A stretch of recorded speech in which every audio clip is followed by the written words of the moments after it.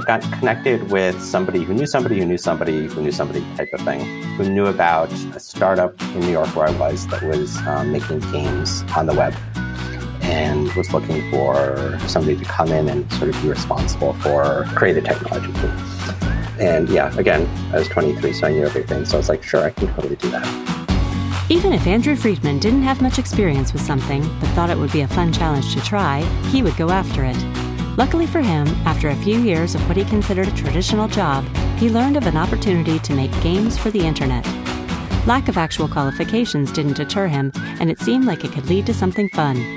Find out how looking for the challenge and being willing to figure things out can sometimes help you level up on today's Roads Taken with me, Leslie Jennings Rowley. I'm here today with Andrew Friedman, and we are going to talk about what constitutes play and work and how you can maybe have your cake and eat it too. So, Andrew, thanks so much for being here. Absolutely. Thank you for having me. So, Andrew, I start this the same way each time with two questions, and they are these. When we were in college, who were you? And when we were getting ready to leave, who did you think you would become? I'm not sure that I knew then. I'm not sure I know now, honestly. I probably coming into college was like many of us and was pretty sure I already knew everything and was willing to try and prove that. I think probably the best example of that was me showing up at college, having never played football before and deciding to walk onto the team. How'd that go for you? Well, I mean, so I played freshman and sophomore year. I played as a general description, right? I was the last guy at the end of the bench, but I was there and I showed up. So I guess that says something about my determination or my sense of my own ability to do anything despite often being proven wrong. Was it the draw of doing something new, or was it the draw of the game? What was it that... I mean, I guess football was and still is something that I very much enjoy. I don't know. I think I grew up mostly playing soccer, and honestly, I was not good enough to have made our team. But for some reason, I thought I could play football. So there are a lot more guys. But yeah, I mean, that is probably actually pretty representative of a lot of things that I have done since, which is, it's like, I'm pretty sure I can do this despite, or because of lack of actual qualifications and a willingness to sort of bull my way through and either find out, in fact, I can do it and figure it out, or sometimes fail somewhat spectacularly. So. Awesome. Okay.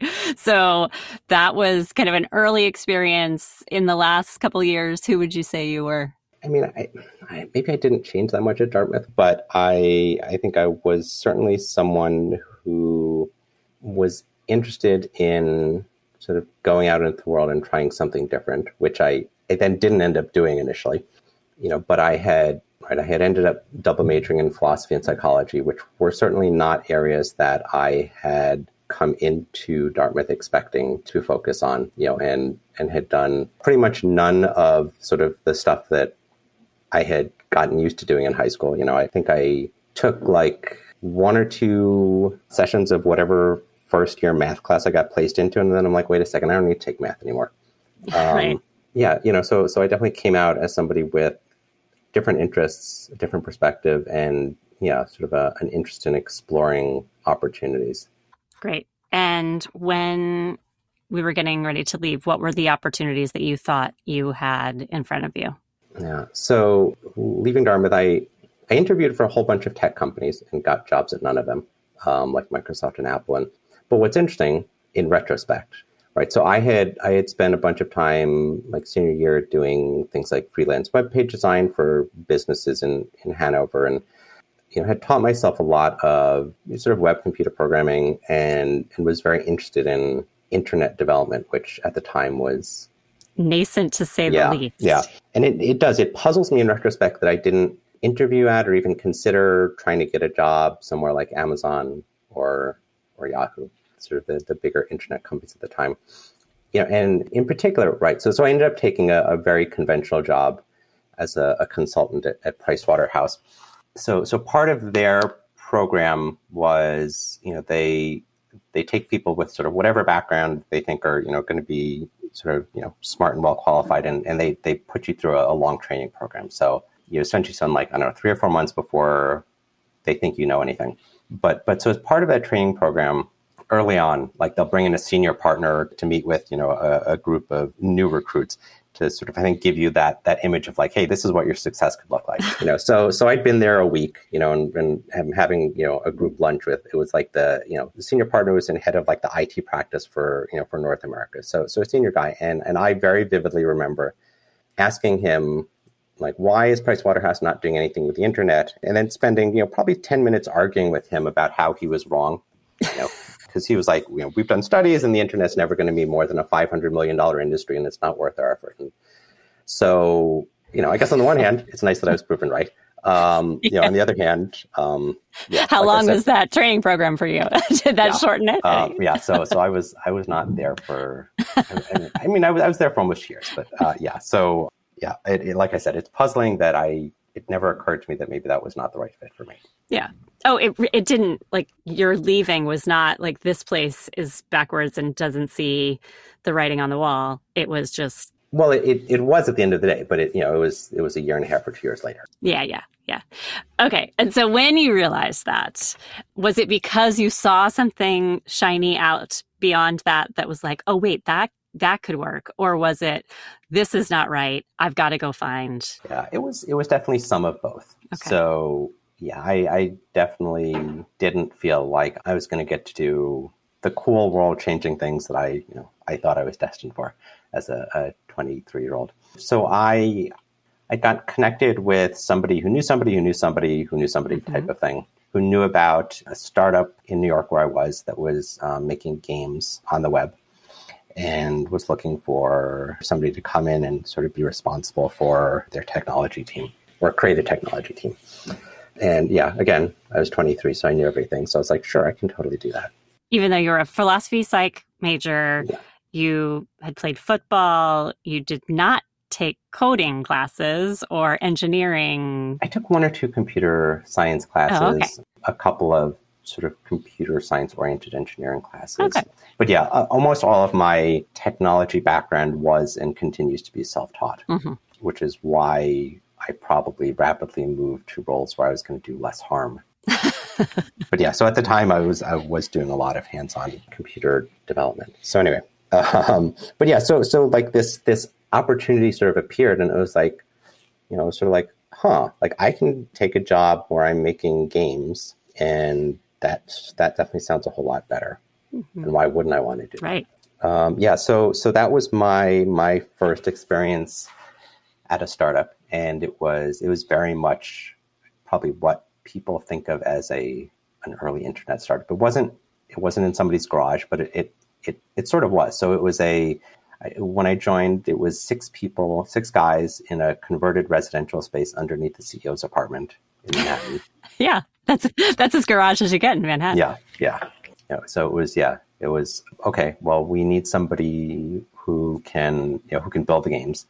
The team didn't actually have anybody who worked at the company, like who could do the engineering piece. So sure, why can't I do that? Awesome. Good. But that might not have been, there were people that were learning how to do that probably around that time, and they were going to start coming into the workforce. So you at some point found that, okay, those people can do that.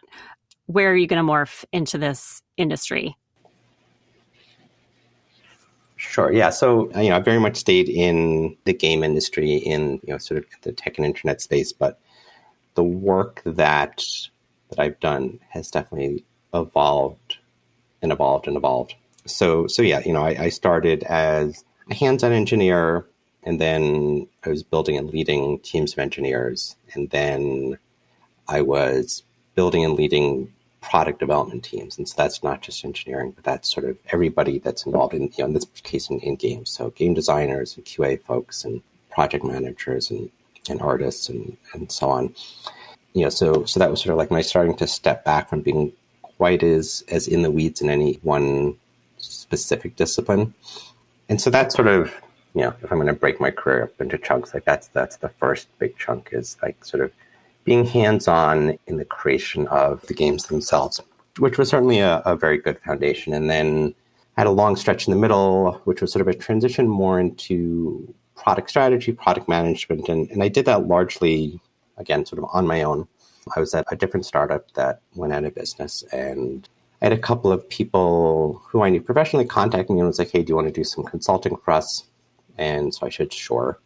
And 10 years later, I had built a small but not tiny consulting company, and we had done a lot of interesting work for large media and entertainment companies, helping them to put together strategies around gaming and around mobile. Yeah, because as you were kind of formulating this or experiencing this change in your and morphing of your own career, that entire industry was morphing and changing. Yeah. And not just because more people were doing it and more companies were, this whole mobile thing, like it had been kind of these big companies with the consoles, right? Mm-hmm. It started with the consoles and then it went to what you had been doing with online gaming, but then mobile changed started to at least change everything, right? Yeah. Being in the game industry over the last 20, 25 years has been really interesting because it has changed and changed and changed and changed. And it's part of that is the evolution of technology, but it's been more than that. It's the way that people sort of think about and interact with gaming. It's the types of stories and content that are and can be in gaming. It's the business models sort of from the ground up. So yeah, it's sort of an unrecognizable industry as compared to the one that I started in many ways.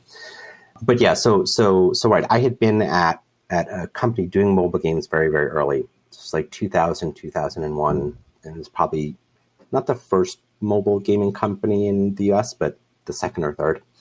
So I had very early sort of exposure to mobile technology and for mobile phones to be devices that were not just about being phones. And so, yeah, so I mean, that is part of sort of what led to me having these opportunities to do consulting at these big media and entertainment companies and making this transition from being sort of a technology guy primarily to somebody that could think and talk and plan sort of product strategies and help companies think about their opportunities in the mobile space and in the gaming space. So that was sort of like the middle chunk of my career, making a transition in terms of the type of work I was doing. And also, so I've gone from somebody else's big company to somebody else's small company a couple of times to trying to do it on my own and having my own small company. A lot of learnings there for sure. Working for yourself, having other people work for you. Some would say that's the pinnacle, right? That you're like, oh, okay, this is my show. I get to run it. I want it the way I want it. And maybe, okay. So talk to me about that last. Yeah. I mean, there's a lot to be said for sure, to have a sort of a certain ownership of your destiny. I'm probably too much of a cynic to be a really good entrepreneur myself, honestly. Somebody who's ultimately going to be a successful entrepreneur, I would say as close to 100% true as anything in the world is they really have this unreasonable faith. Every day they can wake up and they can take this leap of faith and the market will catch them. Maybe I just never quite believed that entirely. I really enjoyed the opportunity to have more self-determination, and it gave me a great opportunity to really start to understand a lot of sort of the nuts and bolts of what makes a business run, and then sort of balancing that with sort of the work itself that my company was doing for our clients. And it did ultimately lead me to sort of the next step. So now I'd been out of school for 15 years and had done a bunch of different things, but almost all of it was self-taught. Here's something that needs to get done.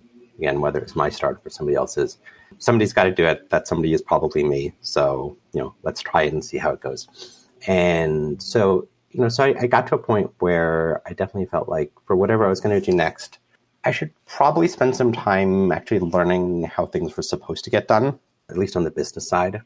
So I went back to school and I got an MBA at Wharton, which is pretty unusual in the game industry. There are a lot more MBAs these days than there were in the past, but it's definitely not an industry by and large that has that traditional sort of like MBA bent. Mm-hmm. In my class, there was me, there was a guy who'd come out of the music industry, and I think that was basically it for sort of non-traditional MBA industries.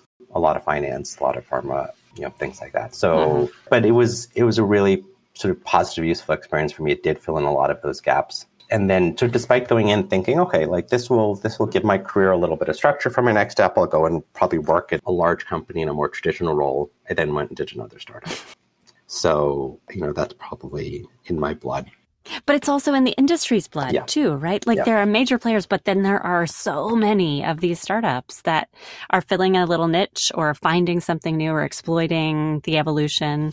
So what role are you now playing, having known some of the business side things that you didn't before? So I did another startup, but then went from there to sort of what's become like the third of three phases of my career, which have been roles that have continued to have a lot of sort of the product side of things, but have also had sort of like business and strategy and operations responsibilities. And also has been the transition to sort of the part of gaming, which I'm in now, which is kids and learning games. So I took a job at an education technology company that was doing a big push into kids learning games and spent about 3 years there, and then took an unexpected detour and spent a couple of years at DraftKings doing casino games. So about as big a switch probably right as you can make. I knew you were in Las Vegas, so when you said kids stuff, I was like, wait a minute, that's not the gaming side I thought you were going to pivot to. No. My time at DraftKings is what brought me to Las Vegas. I joined them just as they were expanding from a company doing fantasy sports to doing sports betting and online casino gaming. And that was why I had joined to help get those launched. And the company was opening up and expanding an office in Las Vegas to really sort of focus on those two new lines of business, and asked me to take a role out here as head of gaming operations. And so off I went, having literally never been to Las Vegas before. Wow. Yeah, so I was at an industry conference, and one of the executives and I were having dinner, and he was like, hey, do you want to, are you interested in taking a different role at the company? It would mean a move to Las Vegas. We were in Boston at the time, which, truth be told, I didn't love. So I was ready for a change. And so I texted my wife from this conference, and I was like, hey, what do you think about moving to Las Vegas? And she would relate now that she thought I was joking. And so she said, yeah, sure. So 3 months later, we were in Las Vegas. We came out for like a long weekend with, a couple tiny kids in tow and looked at houses. And we're like, okay. And we put an offer on a house. It's not snowing here, so sure. Pretty much. And Las Vegas is a really interesting town, actually. We're very far removed from what people think of as sort of Las Vegas with the strip and stuff. We're up against the mountains, the hiking and things like that. In many ways, to me, it feels a lot like New York. It's a city that's transient. People come from everywhere. They go to everywhere. It's a destination the way that New York is. So I've liked it, unexpectedly, probably. But anyway, so I left DraftKings during the pandemic for a job back in kids and learning games, where I've been for the last couple of years, and it's been really rewarding and wonderful, honestly, a company called Osmo. I think in part, I have kids now, which I didn't the first time that I was doing kids games. And so that has given me a different perspective. If nothing else, having my 5-year-old be like, Daddy, I'm really glad that you took a job making games for me. Oh, is cute and does make me feel like I made a good decision. It feels meaningful. It's been a really great environment. I worked at a lot of companies, either as employer or as consultant, and there are very few companies that have good cultures, or maybe that's just my experience, but I think it's pretty universally true. And Osmo has been probably the least toxic place that I've ever worked at. People are supportive. Everybody wants not just themselves to succeed, but the company to succeed and their peers to succeed. And we do really cool things with technology, I think, which has always been a driver for me, even as I moved a little bit further away from the really sort of hands-on piece, and doing something that I feel like is unique in the market. So, there are games on tablets, but with physical pieces. So we're using the cameras on the tablets to like literally look at and identify what's happening in front of them with the physical pieces that the kids interact with. So it's this really interesting combination of physical and digital, sort of a tangible learning experience that holds a lot of value. It's sort of like reverse augmented reality. So it's been a really positive couple of years at a company that I like, that I feel like is making a difference. So hopefully I'll be here for a long time. Yeah, until the industry changes and something else is new and shiny and like could help you grow too, probably. But for now, it sounds great. So if you reflect back, Andrew, to that, 20-something, getting ready to leave college, feeling like, okay, I'm going to go do this pretty traditional thing now, but I know there's something out there that's, where I can make cool impact. And we told you, oh, you're going to get there and you're going to have all these roles. Would that feel right at the time? Is that kind of the thing that you were envisioning? I don't know that it would have been what I was envisioning, but I think if you had asked 22-year-old me if this sounded good 25 years out, I think I definitely would have said yes. To have been able to spend so many years of my career doing something that I thought then I still think is cool, making games. To have been able to see so many different parts of the industry. Yeah, and to get to a point sort of ultimately, well, I mean, right, it's not the end, hopefully. But right. But where I am, sort of now, yeah, again, I don't think it would have been necessarily sort of what I would have expected or anything like that at 22, but I think I would have been pretty satisfied to have had that look into the future. So, but I probably should have talked more about all of the stuff along the way that I tried that didn't work. Oh, okay. It probably sounded more like a steady stream of successes, which it definitely was not. That's been important, honestly. Are those not successes about the company's success or failure, or your decision to do something or not do something? Yeah, so both. I mean, of the many companies I've worked at, I've seen your typical big successes, IPOs and acquisitions and acquiring other companies, and I've been at companies that, have failed in various ways and gone out of business, but also in terms of sort of my contributions and my roles, I've definitely ended up in positions where I spent time beating my head against the wall and walked away discouraged and disappointed in the time that I spent at a company, my success or lack thereof. And my own startups, I mean, I'm still here working. I'm not retired on a private island. So, those have been learning experiences, but not overwhelming successes. It's been important in my development. It's probably an important message for most people to hear coming out of college. It's like a non-trivial part of what you do is going to be failure. That's just part of how life works. Yeah. But I mean, maybe the goal also isn't a private island somewhere. It's enjoying the discovery of new parts of you and still doing something that you love. So it seems like you've been pretty successful. Right. It's been, like I said, it has been more ups and downs than the pat narrative suggests, but overall, it's been a good trajectory. So, yeah, some would say a dream job.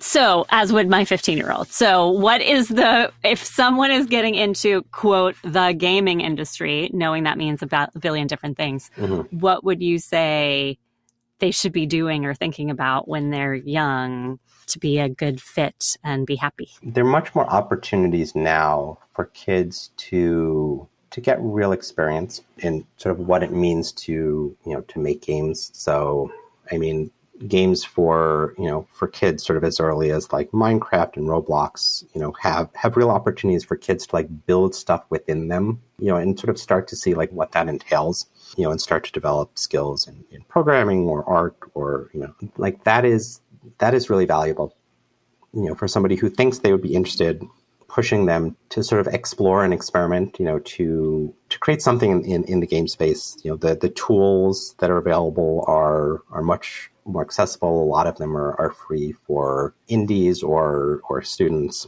Yeah, so in terms of sort of like getting a taste for what's involved, there's an awful lot of opportunity for somebody, who's a teenager or even a preteen.